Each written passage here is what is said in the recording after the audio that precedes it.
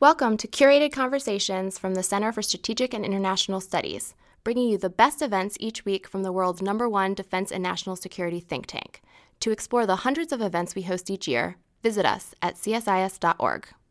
Hello and welcome to the Center for Strategic and International Studies. My name is Errol Yabuke. I'm a senior fellow and deputy director of the Project on Prosperity and Development.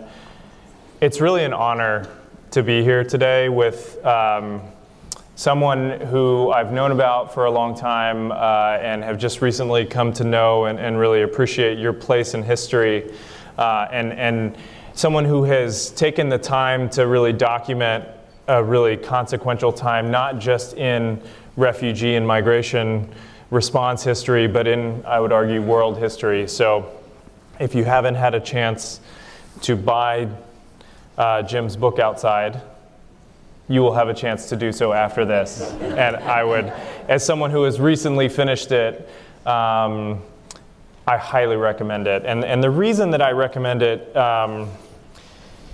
is not just because Jim founded the Refugee Programs Bureau at State. It's not just because he was the Director General of the International Organization for Migration, who is helping co-host this event with CSIS today. It's that Jim had a front row seat to history, and he documented that exceedingly well and in a lot of detail. So if you are a nerd like me, this is an excellent read. And if you're really interested in not only big ideas and really coming away with a sense of purpose, which you will get when you read this, but really understanding how kind of difficult and honestly bureaucratic some of these challenges can be, I think for people like me, and I would argue looking out knowing some of you, people like you, you'll appreciate just the difficulty that Jim faced throughout his time and how he was able to come out on top and really do some really amazing things during his career and his life. So you've done an incredible service by documenting all of this. You guys didn't come here to listen to me talk. You came here to celebrate Jim and to thank him for documenting all of this and writing this. So Jim, thank you for being here.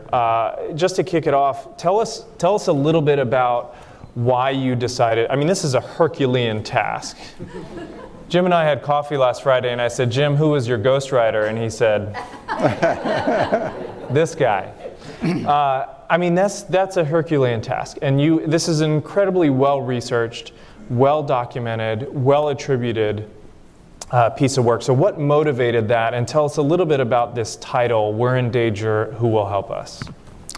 Thank you, Errol. And first, let me thank the Center for CRCS for hosting this event, and IOM for supporting it, and to all of you for coming today. Why I wrote this book. I had a unique opportunity, probably one of the greatest opportunities anybody in the State Department has ever had, to be there at the birthing of an organization that would help refugees around the world. And I worked with an incredible team, many of whom are here today. We worked during a period that I call in the book the refugee decade. And I'm going to try to explain what that is. I think it starts with about the time the Vietnam problem started in Southeast Asia. And that's 1979. 1989 was the signing of the Comprehensive Plan for Comprehensive Action in Indochina. Between those two pieces, they're both Indochina, maybe 20 million people in Asia, in Eastern Europe, the Soviet Union, in Africa, the Middle East, South Asia, Central America. This team helped, supported, and defended. This was a special team. My friend Gene Dewey, was my closest colleague, who's here with us tonight, used to say that they were Foreign Service Plus, Civil Service Plus. We didn't just stop with trying to manage the problem. We went out and looked for solutions, and we brought them back. We worked for two wonderful presidents, Jimmy Carter and Ronald Reagan. And they set the example for us. They were humanitarian heroes. And they told us, they gave us the leeway to do the job. And make one other point, Errol. All that we did was grounded in human rights. I recall the meeting in 1948 where Eleanor Roosevelt sat down with governments in New York, and they came up with a Declaration of Human Rights. In it, she said, there is a basic right that every person has for dignity. And that we all agreed to. And as you recall, a number of institutions were created to give expression to that, and the refugees were the greatest expression of that. So that's the team we had.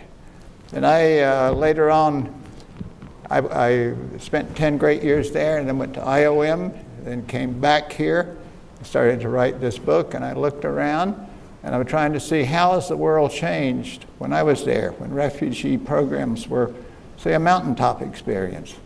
Well, I came back, and they were not. They were different. Refugees were being dishonored. And so what I wanted to say in the part 4 of my book, which deals with Syria, is we've got a problem, folks. There was a model set for you earlier. Let's get back to what works. And the title for the book. I read many, many books, reports, articles over this time. Many of them stuck out, but two particularly. Many of you know Mort Abramowitz. Mort wrote an article back in about 2013. 2013. I don't know if Mort's here, but sorry, Mort. And he called it unattended misery. And he was speaking of Syria, trying to show what hasn't been happening. And Mort documented it quite well. And another one was Valerie Amos, who was the UN's Undersecretary General for Humanitarian Affairs. She wrote an article a little bit after Mort, which she said, does anybody care about Syria? So when I was reading those, I said, they've got a point. We've got to put ourselves in the position of refugees. We got to wear their shoes for a while. We got to know what they do, in addition to what we do as policymakers. So I came up with, we're in danger, who will help us? And then I said, but we got to put this at a higher level. We got to challenge people. I said, refugees and migrants, a test of civilization. Now, one might ask, who would you go to respond to that title? We're in danger. Who will you help us?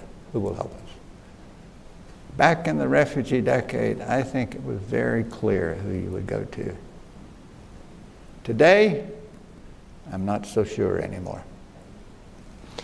I want to ask about some of those figures in history that you walk us through in the book. But inquiring minds want to know first, what is the missile on the back? Can you just tell that story briefly? Because actually somebody asked me this before and I was like, that wasn't on my list of questions, but that's a great question. Well, that picture occurs in Chechnya. I've heard of it. Back when I got into IOM, The Russians were trying to corral the Chechen separatists. They went to war, and it was dangerous. When I got to Grozny, I could stand in the center of the city. There's the Parliament building out there. It's about 10 stories. It's all bombed out. I can stand in the center and turn in any direction. Every structure, every house is destroyed. Well, the Russians knew that while they were the aggressors, they had to pay some attention to the victims that they were creating. So they invited the Red Cross in to help, and they invited IOM in to help. Our job was to try to help these victims. I put a Danish Army major as chief of our mission there. Unbelievably, he was able to negotiate with the Russians and the Chechens a pause every day, so that we could run our buses and cars and trucks in there, and we could pick up people and we could get them out of there and up to this mountain. And they had a little facility up there. Well, when I was there, I wanted to walk around places that were still, and I saw this Russian missile in the ground. And people had been killed with this missile. And I said, well, I want to remember it. I want to put it in my mind, the kinds of people. You'll be interested to know, when I went up on this where they were being sheltered, there was no electricity, no running water. It was a 6-story place, so you can imagine what the sanitary conditions were. But I interviewed a bunch of these folks, and I noticed that they all had these little marks on the back of their leg. So I asked them one, I said, well, what is that? And they said, well, that was the dogs. The dogs? The dogs. When they would be attacked by the Russians and they didn't leave fast enough, they would sick the dogs on them. Well, yeah, this is horrendous. So I went back to Moscow when I was going back home. I wanted to see Mr. Yeltsin and tell him I knew about this, and I was going to blow the whistle on him. Well, he wouldn't see me, but I did see the deputy premier, and I said, I've got it, it's documented, I got pictures of it. If this doesn't stop, you're going to see it in the newspapers all over the world tomorrow. And it did. They stopped for a while, but I think once I left, and probably a few weeks later, it started again. But it was an incredible time. I lost staff there. The Red Cross eventually had to leave because of dangerous conditions. They lost 6 people. But Chechnya was a battleground. Yeah. It was not where I thought you were going with that.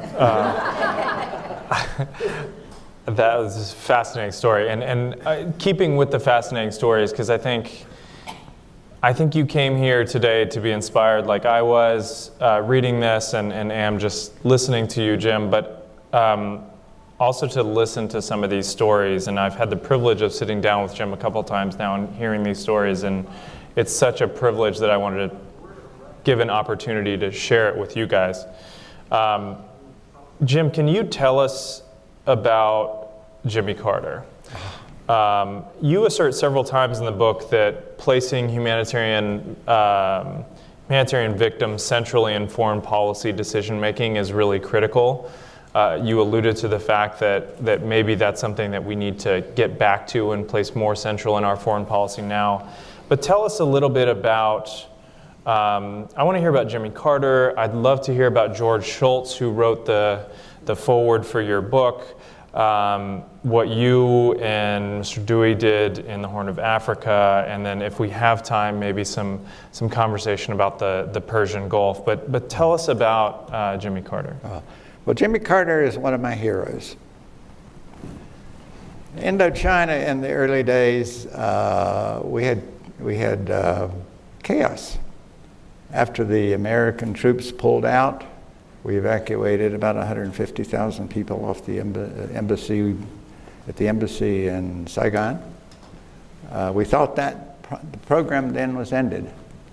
There were a couple of years of quiet, but what we didn't know is what the new communist governments were doing to the people in those countries, Cambodia, Vietnam, and Laos. But we began to see murmurings in late 1978 People started coming to Thailand, they went to Malaysia, they went to Indonesia, and they were building up. Well, those governments, we called them safe first asylum governments, Thailand, Malaysia, Indonesia. But the populations built up rapidly. And they began to say they won't take any more. They were cutting out. At one point, the Thai pushed back 40,000 Cambodians back across the border at one point, into minefields, if you can believe it. That's how difficult it was becoming. But in mid-1979, we knew that it was coming to a head, and we knew that the Americans were going to have to step up and take some of the pressure off the asylum governments, or the whole thing was going to collapse. But the ASEAN governments announced to us, I think in early June, that there would be a moratorium, June 30. No more people could cross their border. The Malaysians said no more people could land. The Indonesians, even the Philippines said no more. So we knew something had to happen. So we started planning on a big initiative. It would have to be resettlement. And we had to pull together a decision package for Jimmy Carter. We had already been doing maybe 7,000 per month. But we knew it had to be much more. You might hear of a guy named Richard Holbrooke. Heard of him before. He was the Assistant Secretary for East Asia and the Pacific at that point.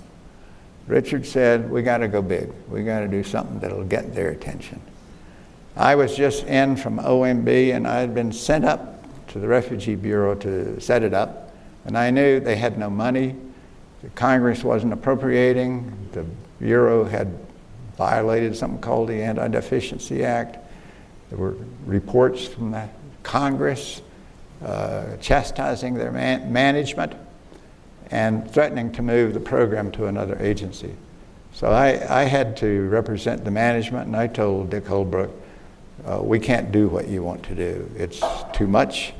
The OMB people won't allow it, but he kept bugging. So we had a big meeting up in the Ops Center, and I eventually agreed, well, we'll go as high as 10,000 per month. Nobody's ever done that much before. Receiving 10,000 people into per the US, month. Into the U.S. I said, That'd we'll be nice. take that many into the U.S. every month. Well, we had to, of course, then put that in a memo and send it over to Carter. Zygmunt Brzezinski was in the NSC guy, and he guided the letter through. We got it back, and there was no decision. And Carter announced he was going to go to Tokyo for an economic summit, and that he wanted to make some announcement on refugees while there, but he couldn't decide what to do. So they got on the plane, Air Force One, on the way to Tokyo. Holbrooke was banging away at Carter the whole trip,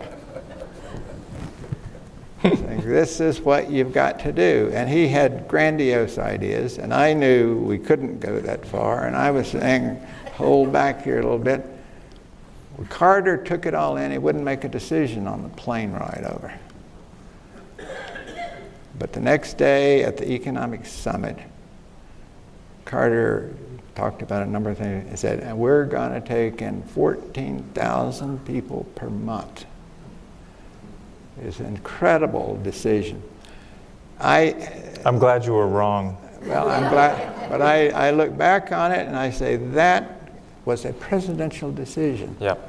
He rose above all the bureaucrats and all the noise down there below, and he made the kind of a decision that a president had to make. Yep. Well, you know, that 14,000 a month, they got to Geneva when Vice President Mondale, who headed up our delegation, gave the American speech in Geneva at the Palais, which many of you know. When he concluded, the audience broke into applause. Everybody stood and shouted except the Russians and the Vietnamese. And Mondale came back, and Governor Bob Ray from Iowa was in our delegation. He ran and said, this has been my proudest moment as an American, to see what we would do for these people. So the 14,000 a month made the program, and it did what we thought. Other governments saw what we were doing, and they stepped forward. Yeah. So we left Geneva with 260,000 offers for resettlement. We left Geneva with $290 million. And that doesn't sound like much now, but back in those days, that was a lot of How money. many Bitcoin is that? Yeah. But at the end, the success, that established the Bureau. It showed that we were serious. We were the leading government. Others followed our lead. But I keep back to this day, Jimmy Carter knew what had to be done. He ignored me and everybody else, and he made the right decision. I think that takes a lot of guts. I think it not only takes a lot of guts, it's something that's really relevant for today. I think there's a lot of conversation. They use the term burden sharing gets thrown around. I don't love it. I don't see people as burdens, but that's the term of art these days. And I think there's no better example of sharing the responsibility to protect people in danger than that example of U.S. leadership and U.S. presidential leadership. And I think that's a major takeaway from that story. Tell us about your friend, former Secretary of State George Shultz. Well, Shultz and I had worked earlier in OMB when I was over there. Shultz came in as director. I met with him on his very first day in office. I had to organize a briefing of the whole federal government for him because he was going out to San Clemente to brief President Nixon. And as we were sitting in this little room there in the old executive office building, and Shultz was late for the meeting. There's John Ehrlichman, Bob Haldeman were there griping.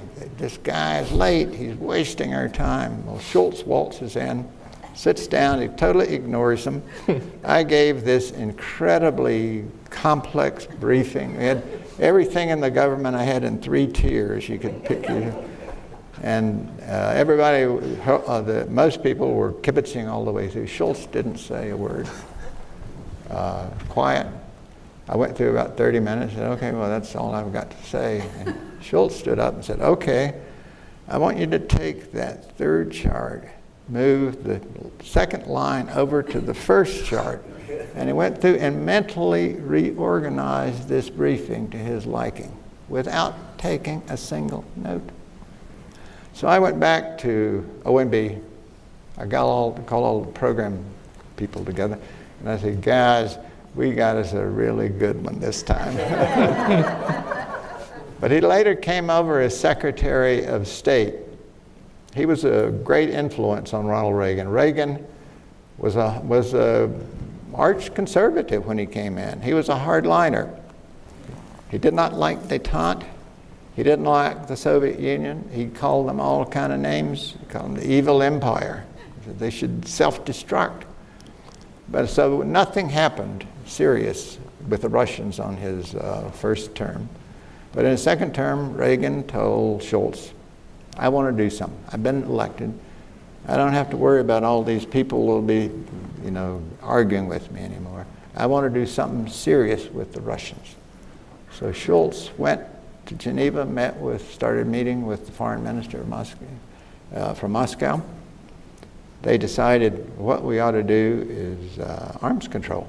That was the big issue, intermediate range ballistic missiles. They were going crazy with them. So it seems crazy to think that the 2 superpowers who were arch enemies would be able to sit down and talk about something that serious. Well, Shultz brought it back and talked to Reagan. He said, yes, I'll go to Geneva for a summit and I'll talk to Mr. Gorbachev. And he went, and they talked about arms control, trade, and human rights. If you can imagine the 2 superpowers of the world talking about those issues. They couldn't make any agreement that first summit because Reagan said, I won't talk to you about arms control until you quit sniping at me about my strategic defense initiative. You've heard of SDI. This was the shield that would protect America from missiles coming in. Gorbachev felt that added to the arms race. And he wanted Reagan to stop it. Reagan said no. So they broke up and had no decision. But Shultz kept working with Gorbachev's folks there, and they were trying to carve out some areas of agreement. And we needed to find some areas where they could do a favor for each other.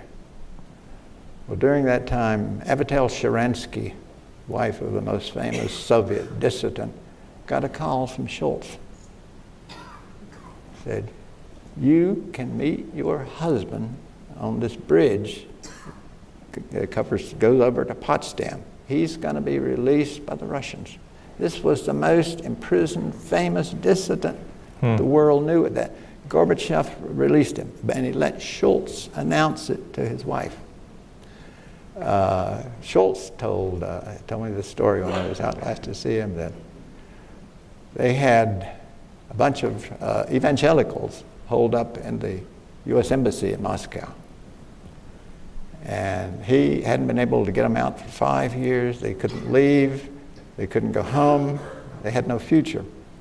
So he told the foreign minister, let's try to work on this one. And he said, if you'll release them, I'll work with you on it, and I'll not say a word about it. I'll not try to take any credit. I'll just let them go. Those evangelicals were released. Shultz felt that that increased his acceptability to the Russians. They agreed then on a second summit. That one would be in Washington. No, the second summit was in Iceland, Reykjavik. It was an informal thing, but they had made progress in all three areas. So they got there, and at that meeting, they in effect agreed on arms control. They agreed on human rights. They agreed on trade. They got ready to leave, and then Gorbachev said, well, I guess this means that you'll now be willing to give up this SDI. And Reagan said, no. And so that meeting broke up with no decision.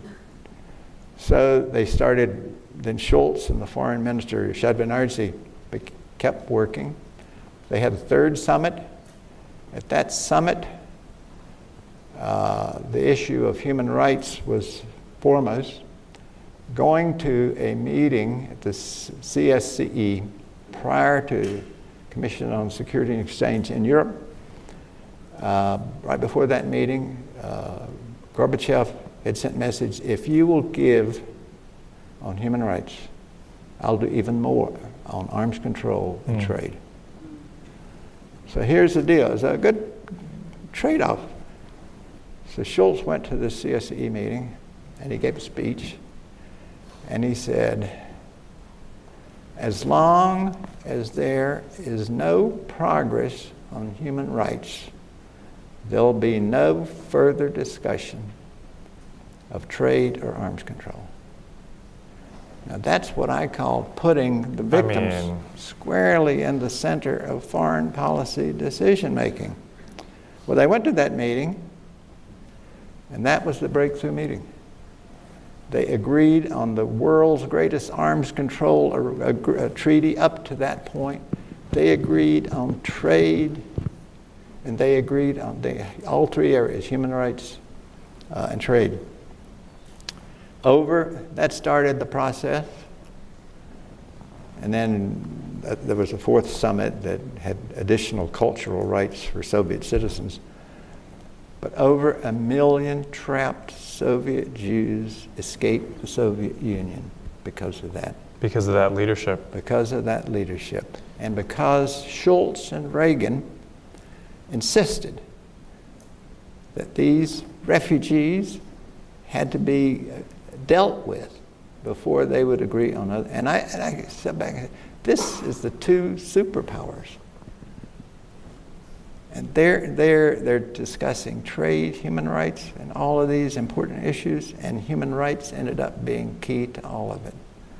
So Reagan and Shultz, like Carter, are my heroes.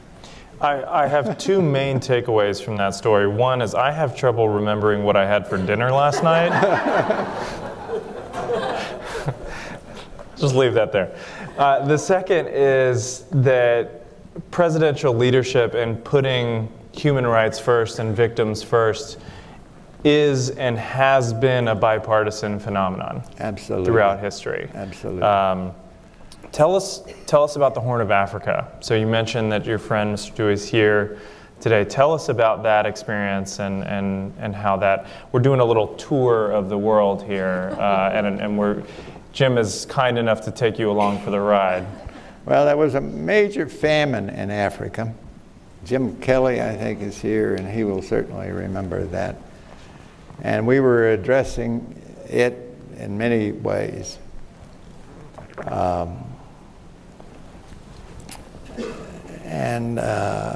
We knew that there were maybe upwards of 150 million people under threat of starvation in Africa. And I asked Gene Dewey, he was my key guy working with the international organization. Gene, try to boost these guys up. They're slow, they're lethargic, nothing is happening. It's inactive. Well, Gene and I discussed this every day, and he would come in my office and report. We were seeing no progress. And I got to one point, and I said, Gene, maybe we ought to tell the UN that we're going to withdraw from them, and we're going to find other partners. This problem is too serious. People are dying out there, and they're going business as usual. So I said, Gene and I sat there and I looked at him, and I got to know Gene well, and I can sort of sense his moods. But I could tell he wasn't agreeing with me. Is he agreeing with you now? I think he is now. Okay. He knows what I'm going to say. But he said, I can't read him like you can, so he said, well, Jim, what if we force the UN to act? What if we call their hand?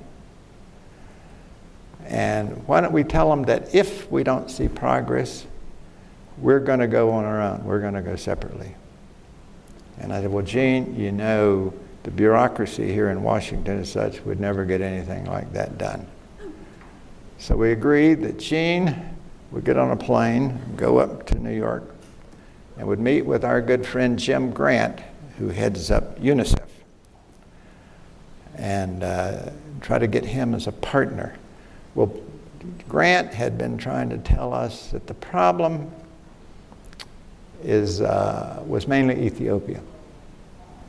And we were trying to say, no, it's the whole Horn. Well, on the flight up, Gene saw a newspaper sitting in this seat, and it talked about deaths and strikes and whatnot in Omdurman, which is not in Ethiopia. And he took it and flashed it in Grant and said, if you don't act on this, the Secretary General is going to be the next person in the headlines for failing out there. So Jim Grant and Gene went in to see the Secretary General, and they got him at a moment where all the staff were not around.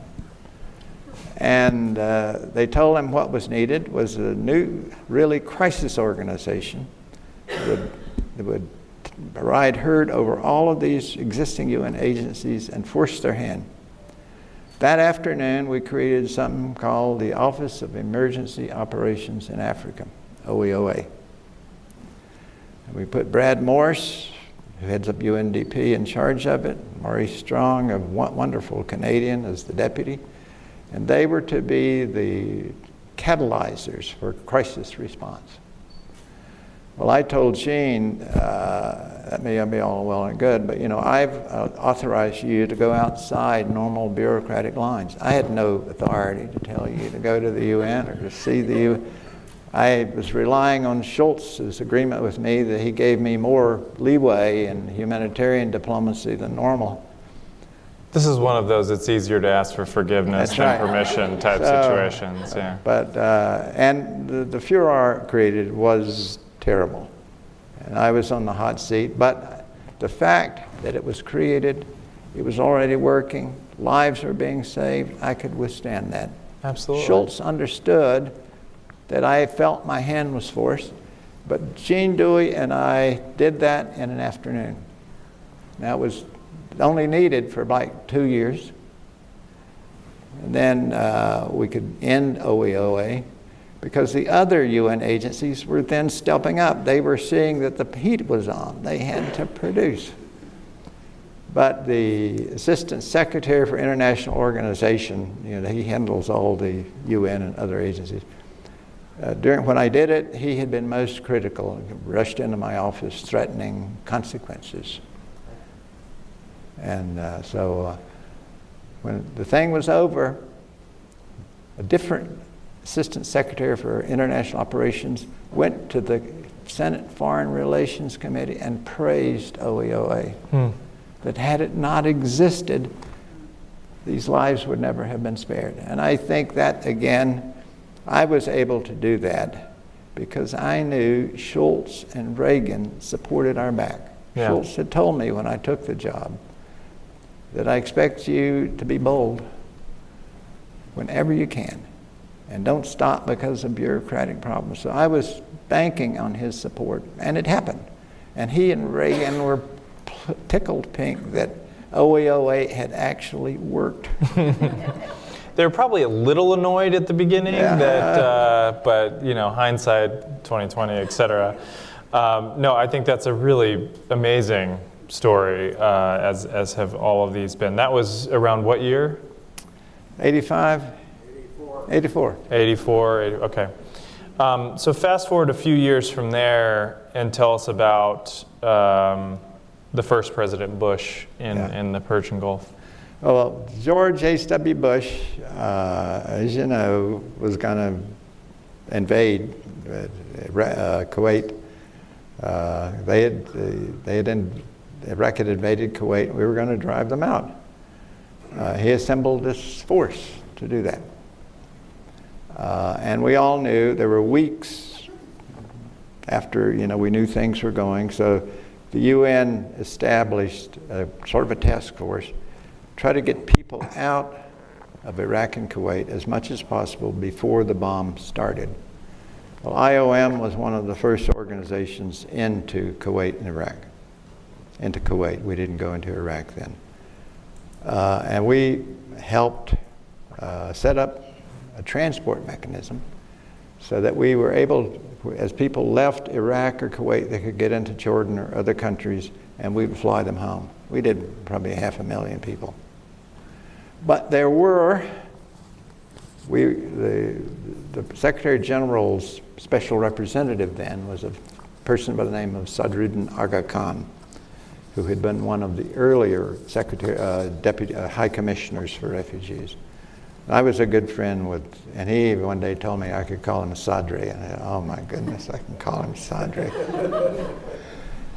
But he was asking one of the UN agencies to go into Iraq to negotiate with the Saddam administration to see if we could get out. We knew about 25,000 were just household workers, maids and chauffeurs and whatnot, that had not been able to get out, and that their masters were trying to hold them back so in case the attack started, they could be shields. So none of the UN agencies could get in because they had already resolutions opposing Saddam. So Sadri asked me, he said, well, Jim, do you think IOM could go? And we were at that point not part of the UN.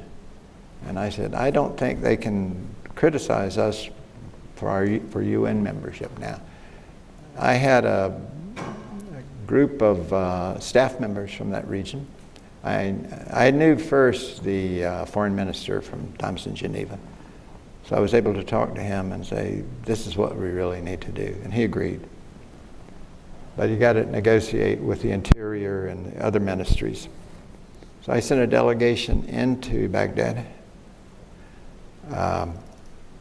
They negotiated. We got agreement that we could get them out on flights that would be arranged. We would have to use Iraqi Airlines and pay a fortune and go through all the hoops that would be required, but we could move them out.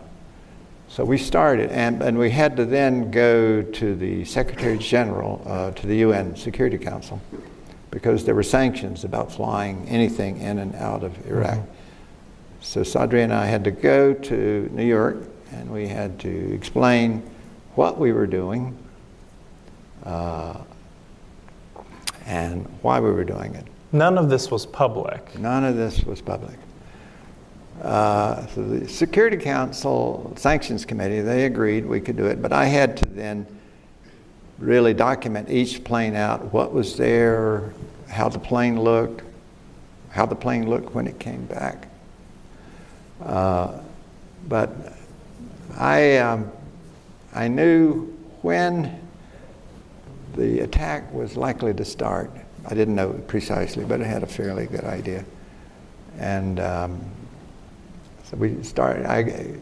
George Bush later told, we got maybe 25,000 people out of there about 2 days before the attack started. We pulled all of our folks out. But George Bush, I later met, and George H.W. Bush in Geneva.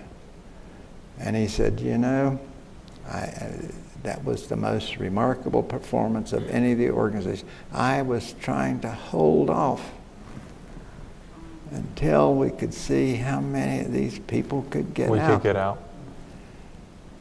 They were only housemaids, they were chauffeurs, they were low-level people. But he said, they're human souls. And I'm so happy we were able to do that. This was George H.W. Bush. George H.W. Bush. So that was sort of warms your heart. Mm. Again, another example of presidential leadership, I think. Jim, it's a testament to you that you have filled this room on a Friday afternoon that is, dare I say, gorgeous. And so I have a zillion and two questions for you, but I'm going to shortly turn it over to your friends and former colleagues and family who are here. I just wanted, as folks, our staff folks are going to be going around with microphones, tell us, I want you to just sum it up for us and tell us what you want us to learn. And I just want to read a short part of your book. You have a chapter called Summing Up the Refugee Decade. And there was a sentence that really stuck with me. It said, "The United States and its allies were ready to respond to these global challenges with a vigor and determination that almost no one foresaw, and to stimulate intervention and reform in humanitarian practices."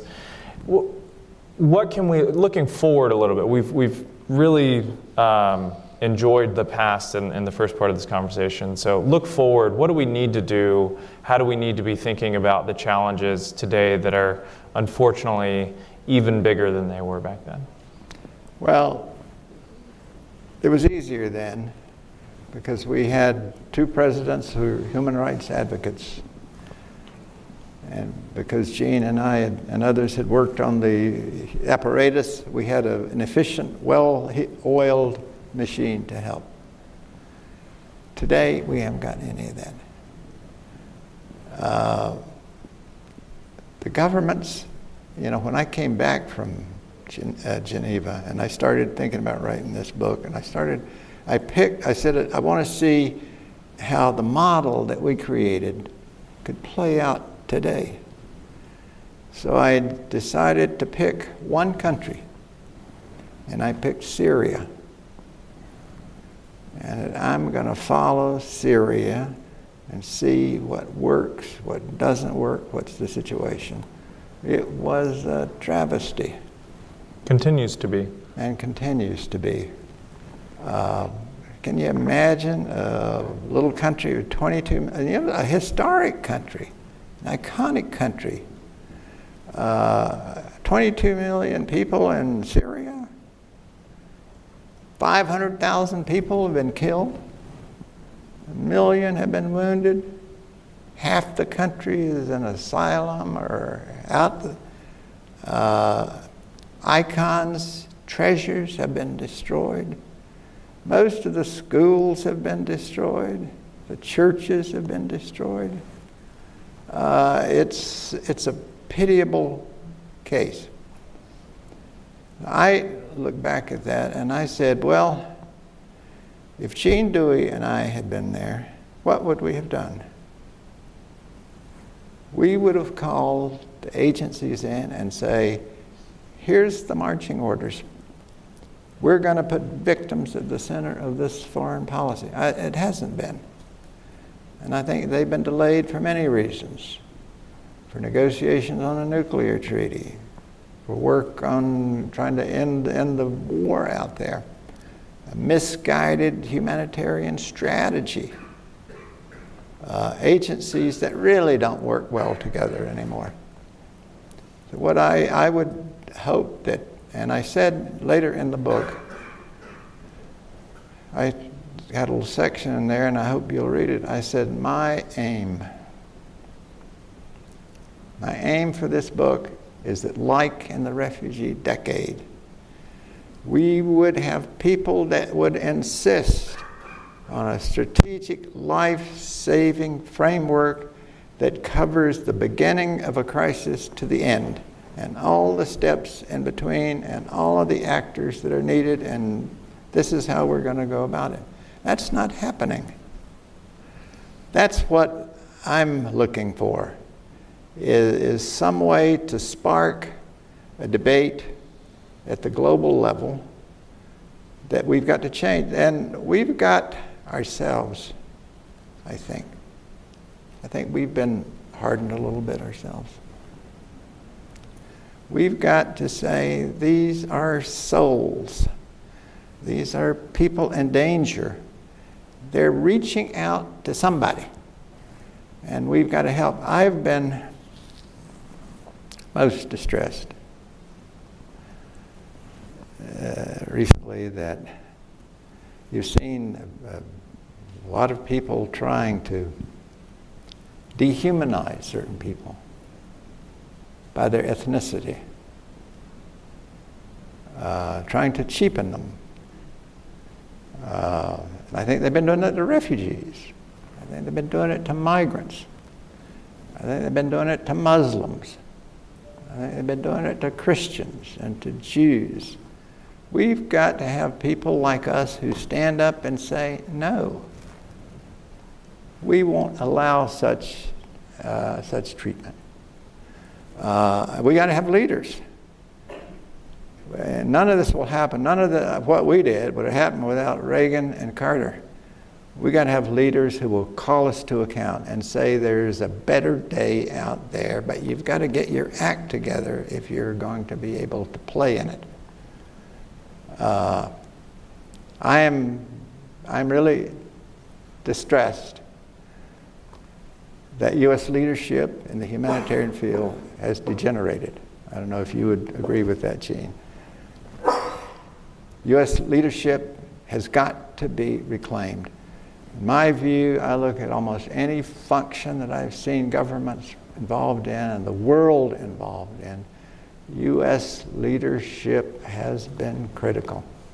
Without it, things just don't happen. That doesn't mean we've got to be out in front on everything, but people have got to be able to depend on us, and they don't now. That's got to change. The State Department, which when we were there, I think most of the world saw that this little RP group was a catalyst for the global international humanitarian system. We were related to all of the other governments. We were related to the international organizations. We were related to the NGOs who resettled refugees. But we were the sort of the spark plug. We were the leaders. Well, that bureau is being destroyed. I think maybe destroyed is too strong a word. I don't know. Eviscerated. Eviscerated. Wait, so which one's stronger? It's refugee budget. If you look in the President's proposals for 2020 and you compare them to 2019, 2019 is about $3.5 billion. 2020 is 352 million, is it? The rest of it has been cut and moved, will be moved if the proposal succeeds, to another agency. I've got very strong views about that. I think it's a serious mistake. And many of you who are familiar with the way I worked in the Refugee Bureau, you know that in using foreign policy, I use leverage. when I would go out to deal with the Thai, and they wanted us to move more and more refugees out of Thailand and bring them to the U.S. I wanted help on anti-piracy. I wanted help on the location of camps away from dangerous borders. I wanted to be able to reach in and pull out a particular distressed person if we needed for compassionate treatment. So I would meet every year, sometimes once, sometimes twice. Take Thailand, for example, with the Thai the Thai official in charge of the refugee program there. And he would tell me how many he wanted me to take out, and I would say, yeah, but before we do that, let's talk about piracy. Let's talk about other things that are of interest to me. I used that leverage, because all of these programs were under me, to reach some pretty good decisions, I think. That leverage won't be possible if we break these historic programs apart. And I think we will lose a great deal. I know this is an issue that's whirling around even as we speak. But if I go back to what I want to see happening, I want to see new leadership. I want to see the State Department strengthened. I want to see AID strengthened. I want to see all of us able to work with a renewed sense of vision that we are working in not a sacred cause, but something that's pretty close to it. That there are many, many people in the world who are desperate. They need help. They're depending on people like the United States government, the Europeans, others. And I think we're failing now. Jim, I want to bring in the audience to this conversation. So if you have a question, would like to say a few words. I don't know if you had a couple people that you wanted to call on. I mean, we've obviously talked about Gene a lot today, and so maybe I give the first opportunity for, there it is. It took a little while there, Gene, to come to it, but yeah, thanks for being here. I've got to have equal time. Well, as you can imagine, it was a thrilling story, having lived it with Jim and having had leadership like that constellation in the United States that Jim described. It hasn't been there since, and it's a vacuum today. Now, we talk about the greatest humanitarian crisis today, and the administration would say it's the southern border, that's a huge crisis. But I would say that one of the greatest humanitarian crises today is a man-made, self-inflicted crisis, and that is the shift of leadership out of the State Department to AID. And I think those of you who will read the book and those of you who care will be interested in the question: what can I do to prevent this happening, to preserve the leadership which was legendary and iconic, as Jim has described it, in the State Department? Jim, what is your answer to that question? What can we do? What can they do? Well, I think we can make our views known on the severity of the proposal that's pending. I think our congressmen need to know that not all of us agree with this proposal, that it has drastic implications.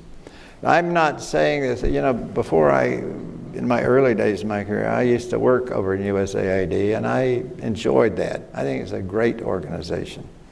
I think both state and aid are great organizations. I just disagree with this move because I think it is fundamentally wrong. I think human rights and refugees are flip sides of the same coin. They require diplomacy. The State Department is the diplomatic arm of this government. And as I say, we've got to be able to leverage what we do. You couldn't leverage resettlement anymore like I did then, because resettlement has been cut so far that it barely exists anymore. Would you believe that the resettlement level proposed for this coming year is 30,000? This is the lowest ever since we created this resettlement program in 1980, as I described earlier, I think people have got to be concerned that the human rights refugee arm of this government are being downplayed. And they've got to let people know that they don't agree with it. Certainly I plan to do that. Let's take a couple more. Let's bunch them. So I want to go. The woman in the back had her hand up early and often, and then we'll, so that I'm not only left dominant, we'll come over, and the gentleman in the yellow shirt. Hello, Jim. It's Paula Lynch. I was in that little band of people in 1980. I joined the Foreign Service then, and I've been doing humanitarian assistance ever since, and I'm back in PRM now. And I just want to thank you, because a lot of the management practices that you started in RP are still going on in PRM. We still have our Policy and Program Review Committee, PPRC, and we get outstanding ratings every time Inspector General inspects anything, and more of them do more and more of our programs now. But we get really high ratings, and it's because of the pattern that you set. And so I just wanted to thank you very much for that. Thank you, Paula. I appreciate that. Well, if your only legacy is that the review committee still lives on, you know, that's one heck of a legacy.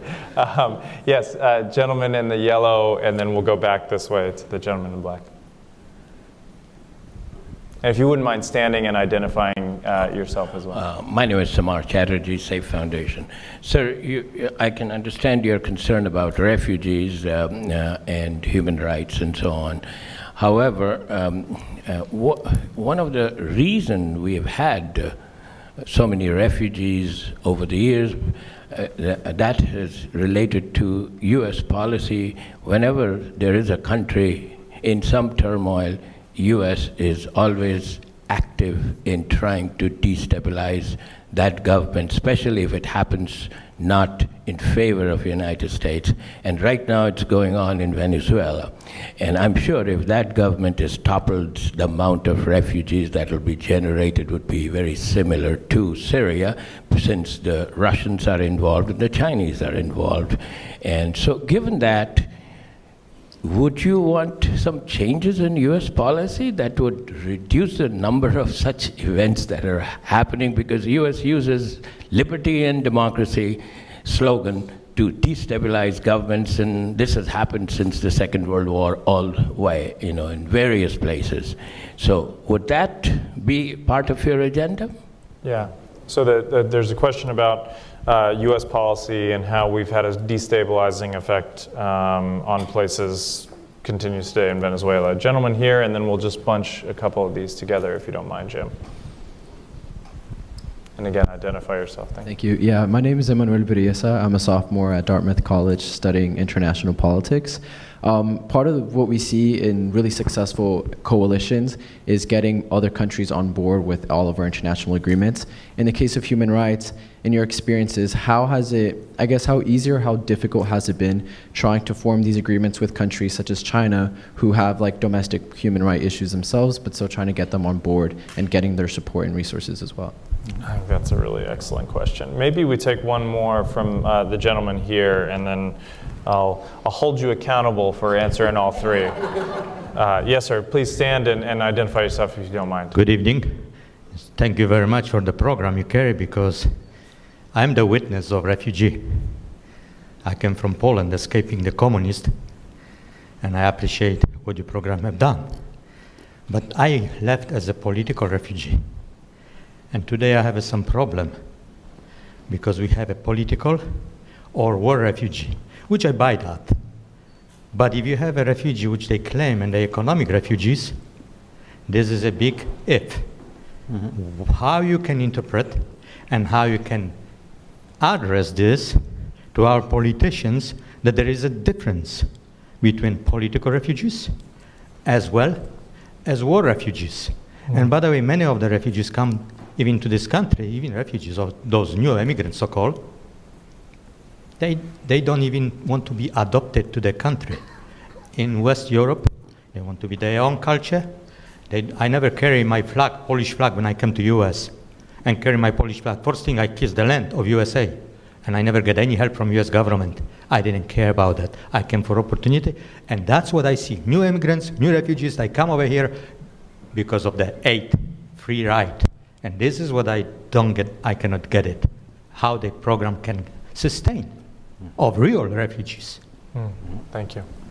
Jim, 3 easy questions, softballs. And a really nice, thanks Paula for being here. It's good to see you again. First question, the PR Program Policy Review Committee. I set that up because I didn't have any staff. I had some way to get all my directors on board before things came up to me. That it's existed and stayed this long is remarkable, I would say. Yeah. Well, Paula's a fan, obviously, so it's not going anywhere anytime soon. Yeah. So,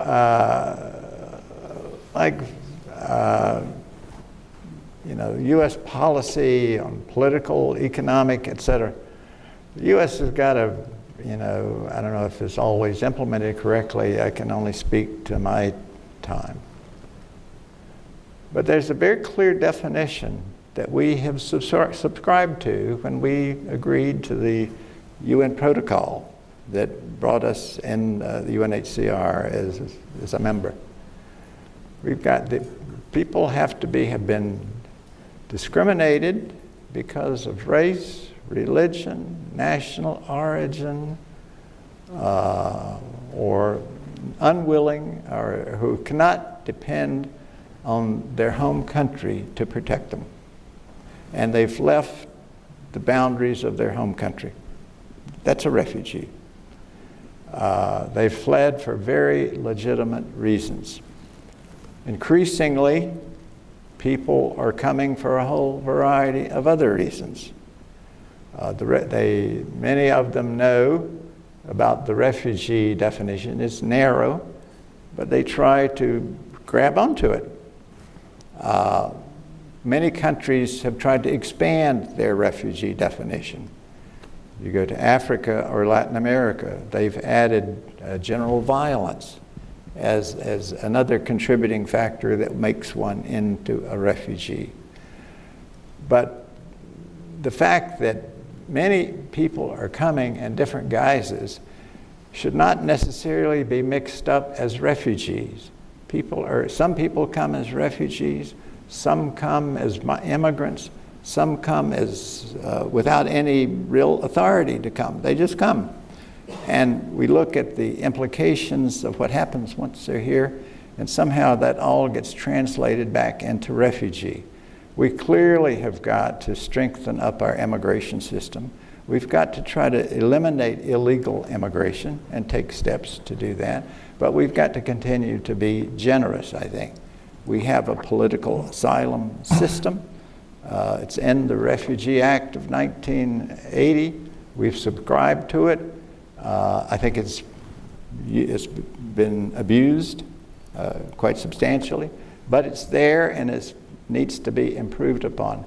But we've got to start really, I think, distinguishing about who comes and in what programs. And we've got to resist the temptation to think that every bad action that some foreigner takes in this country can be labeled as a refugee. I have found, in interviewing many people, to try to talk about the maybe horrendous acts that some people attribute to foreigners coming into their country, Europeans as well as Americans. They don't really distinguish between immigrants, between refugees, between political asylum applicants. And I think there's a great deal of confusion.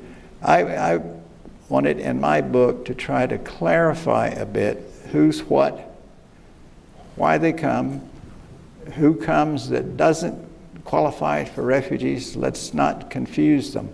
And then to tarnish the refugee regime, which is needed, by other arguments. I don't know how to answer that question about having governments together on human rights or other matters.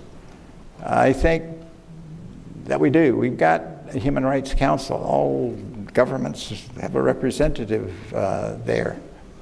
But I found in my experience that when the leadership, and I'll take either Carter, Bush, or H.W. Bush, or Reagan, when they clearly state a policy and a program they want to endorse, look what George H.W. Bush did to pull together a coalition of the willing before he went into Iraq. It was enormous.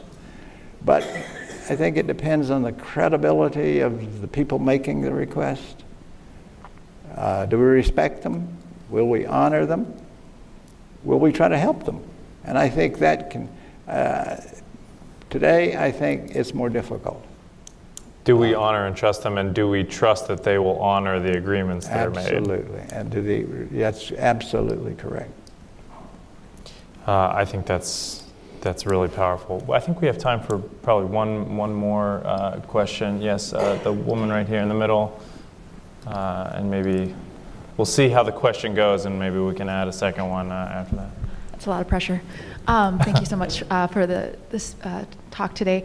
My name is Michaela Ross. I'm a reporter with Bloomberg Government, and I report on Homeland Security. But in my previous life, several years ago, I was a Peace Corps volunteer in Nicaragua. And one of the things I hear anecdotally now with the people that I still keep in contact with is cambio de clima. There's a climate change going on. There's been years of drought.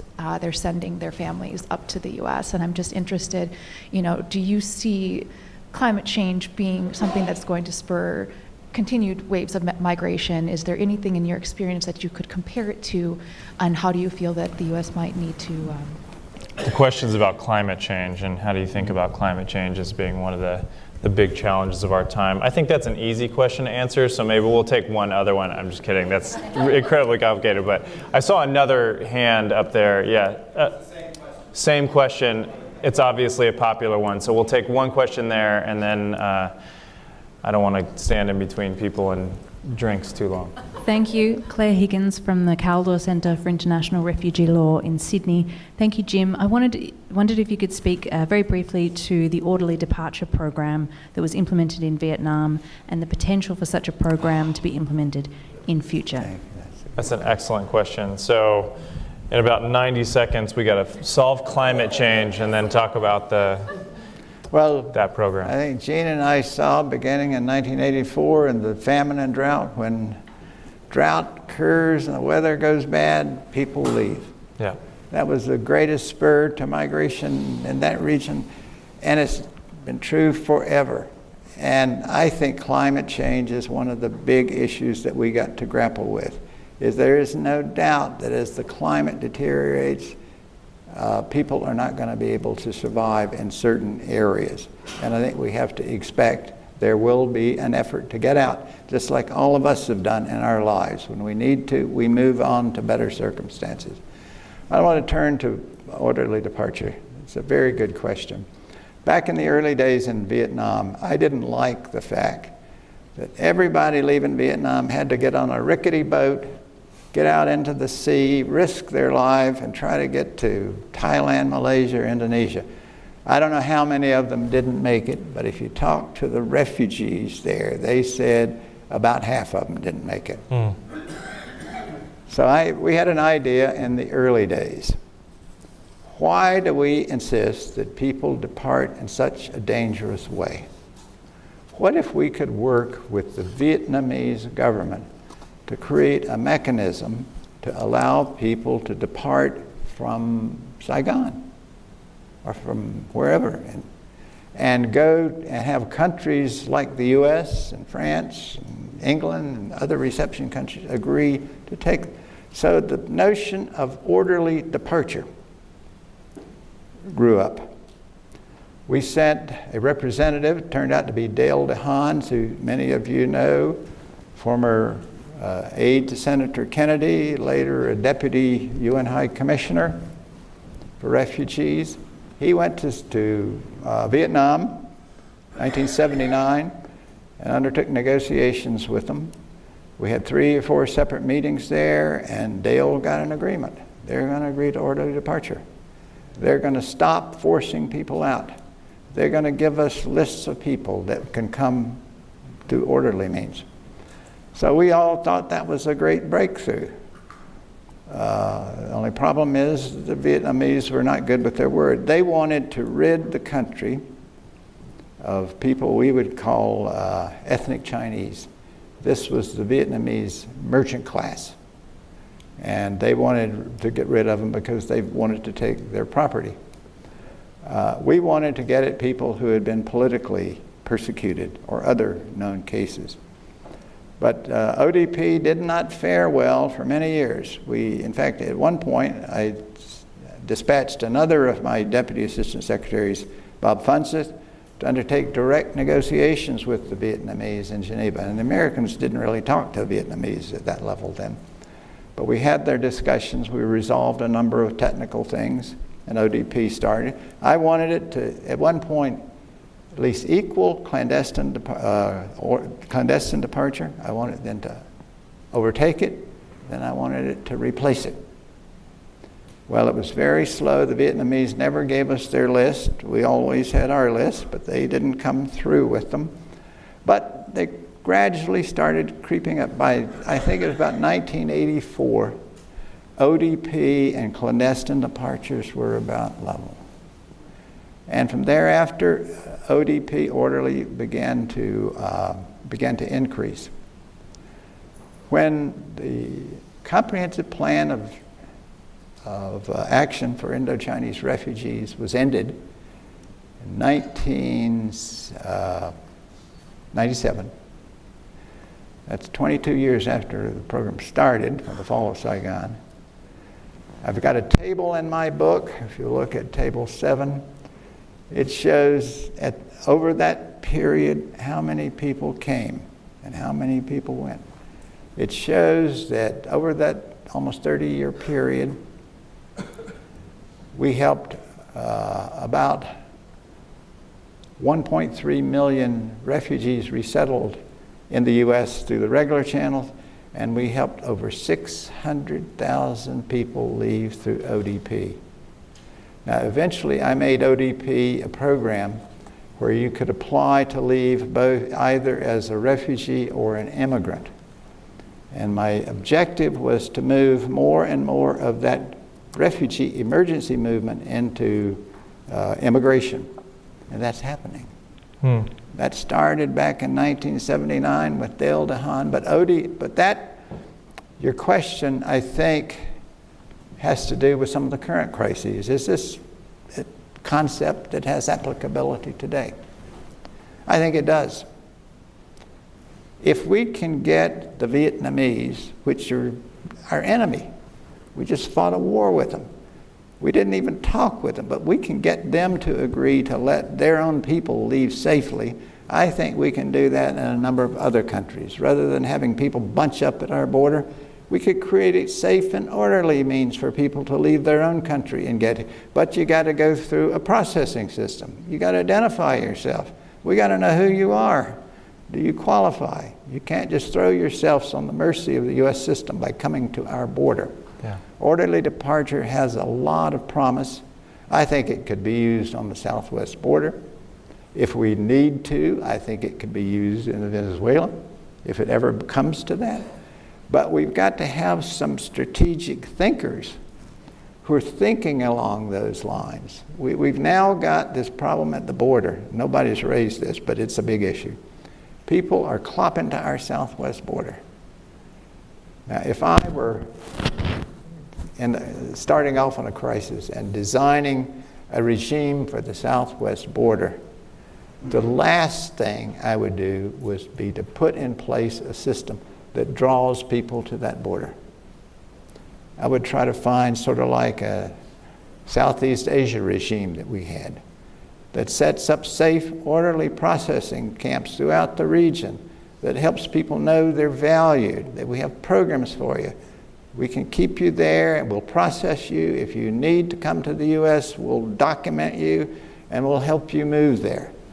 But it's not necessary for you to go and crowd yourself around that border. But if you need to go back home, we'll help you do that. Now, unfortunately, our government just stopped aid to some of the Central American countries that were helping. They're trying. Yeah. They're trying. And, but Orderly Departure is a wonderful program. It had great impact in Southeast Asia, and I have the sense that it could do the same in other crises around the world. Jim, you wanted to end this with a part of your book. Tell us about that and take us home. Okay. Also, I really like this bookmark. This may be coming home. Well, I wanted to say this is a serious topic, and we need help. So I found, my wife helped me find this. It's a Franciscan benediction. I'm going to read it to you. May God bless you with discomfort at easy answers, half-truths, and superficial relationships, so that you can live deeply within your heart. May God bless you with anger at injustice, oppression, and exploitation of others, so that you may work for justice, freedom, and peace. May God bless you with tears to shed for people who suffer pain, rejection, hunger, and war, so that you may extend your hand to comfort them and turn their pain into joy. And may God bless you with enough foolishness to believe that you can make a difference in the world with His help, doing what others claim cannot be done, to bring justice and kindness to all children and the poor. Amen.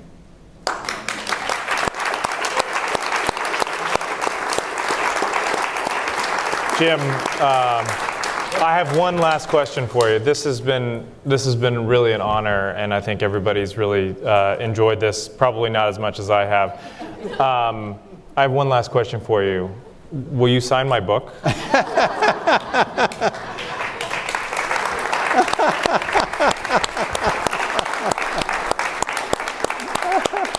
Thanks for joining us for another curated conversation from CSIS. Tune in next week for more, and remember, you can explore all of our events online at csis.org.